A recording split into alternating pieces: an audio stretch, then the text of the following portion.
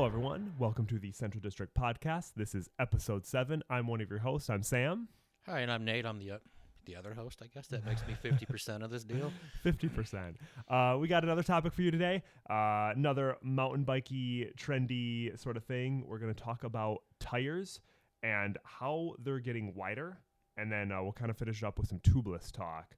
So, tires have historically been fairly skinny for mountain biking. What would you say is the average? Like 10 years ago. Yeah. That would have been a wide tire, even like 1.9 to 2.1. Anything above 2 inches a while ago was considered a wide tire. But now, I mean, not only do we have bigger rims with the 29-inch craze, but we also have tires that are getting wider.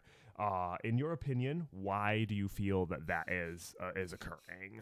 I think we're seeing a non-race kind of influence. It's more of a trail ride influence. Yes. And maybe a little carryover from the enduro style of racing, but aggressive riding. Right. Aggressive riding. Mm-hmm. Aggressive riding. And that's where a wider tire. So what are the benefits of a wider tire versus skinnier tire? You might be wondering, is typically your contact patch, like your contact with the ground is better. It's a bigger square area, so that gives you better traction overall, and that definitely plays into a more aggressive riding style. You can push your bike a little bit harder, a little bit faster, and then lean into corners more aggressively, hit more chunkier terrain, and have confidence and stability because those tires are just going to find that traction. So and not dissimilar from like fat biking, where you have a big low pressure, high volume tire.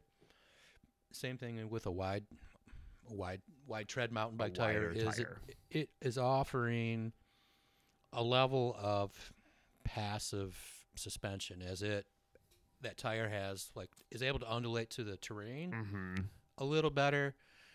And as more people go to carbon hoops, carbon wheel sets are much stiffer than an alloy, and you can start to feel that input back on your handlebar. That stiffness, right? Because, I was explained a while ago when I was talking to a very good friend, his name's Alex Herzl up in the UP, about, just some of the physics that's going on while you're riding a mountain bike. And the tires are the first thing that you hit something, and it's the tire's job is the first thing that has to disperse that impact force. Then it goes up into your fork, then it goes up into your frame, then finally it kind of goes through your body. Like, that's how the force is distributed. But the tire and the wheel take the force first, always, because they are the ones that are actually contacting the object. So having a higher volume tire, more air in there, typically more air, you can run a lower pressure, you get that better contact patch, and you get the benefits of less shock and force through the entire bike, which is less force and shock through your body. And just one footnote or aside is we're generally talking about a tubeless setup. Correct. Which is kind of ubiquitous now. And so that also changes the shape of your contact patch, where on a tire with a tube, it's more of a round profile. But, depending on the width of the tire, somewhere between the contact patches, like a penny to a quarter size, depending on the tire. Now, when you go tubeless, your contact patch turns to an oval, and now you start to see the chevron style tires have also pushed to the forefront along with wide tread. Yes. So there is drag, but because it's a bigger tire. But I would argue that it's more because of the weight. It's a bigger tire. It weighs more. It's just more rubber, right? It's more material there. Yeah. So. And with tubeless, you can run a lower pressure. There's and then you can get all the benefits of that oval contact patch that will match up with a better match with a wide tread tire. A wide tread tire, right? And more stability in all forms of riding, whether it's going, straight line speed, hitting chunky stuff, like tearing up a corner, really leaning your bike over. Like, it's just going to equate to stability across all types of riding, and stability can equate to raw speed. If you're more confident and you're pushing your bike harder, you're probably going faster. Sure, and the traction police or comes right into line with that. Exactly. You can push your bike a lot harder into a section and come out on top. Now, we're not saying there is still definitely a place for a skinny tire.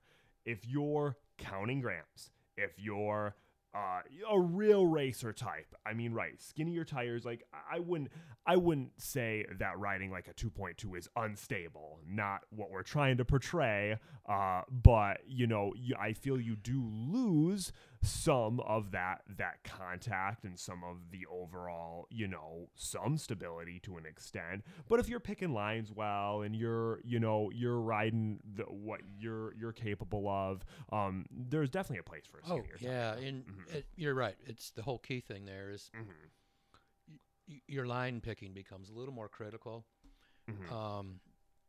because the tire just doesn't have the weight. Also adds a rotational mass that helps you get up over things. Yeah. And when you just don't have that going on, you're really depending on the human engine part of it to make up the difference. And like not untypical to see a 2-1, 2-2 combo, 2-3 in the front, 2-1 in the back kind of combo that is already kind of starting to push a little bit wider. But what I want to say is, like, when we're talking about wide tread, we're talking generally about a 2.3 to 2.6 in the back, and a 2.5, 2.6-ish in the front, maybe a 2.4. A lot of bikes come spacked with a 2.4, 2.5 front and a 2.3 rear. Yes, it's very common.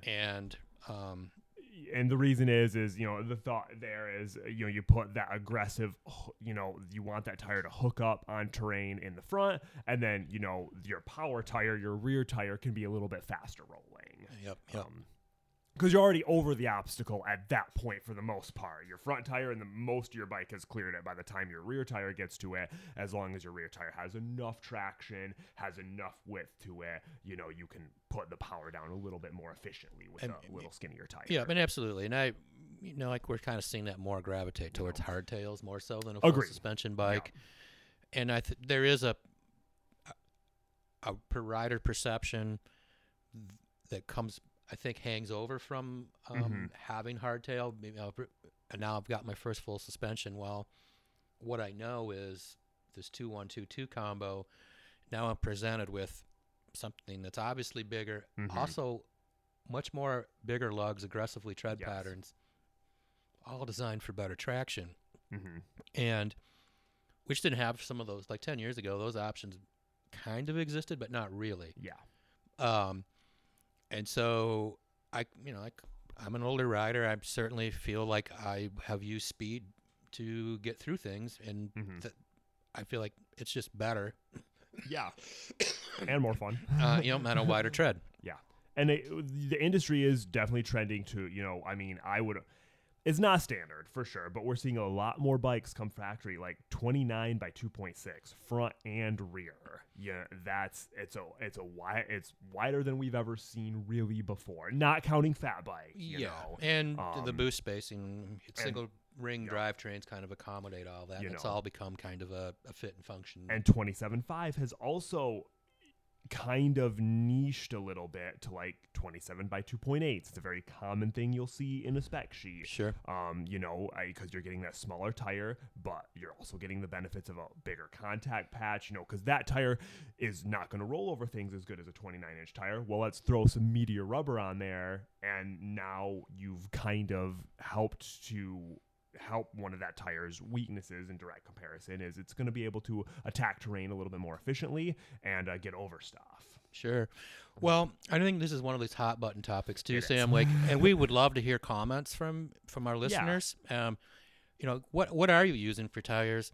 And why? Yeah, and we're just kind of curious because we're a little more biased. We're more of a trail ride style more than racing, and so Sam and I tend to gravitate towards a wider tire. I'm something that's going to smooth out my ride overall, and something that I can attack terrain and feel confident and comfortable doing that. Yeah. So, and you may not agree with our bias, and we'd love to have those comments. With that, Sam, I'm going to sign off. I will do the same. Thank you for listening to the Central District Podcast, Episode 7. We'll see you on the next episode. Thanks.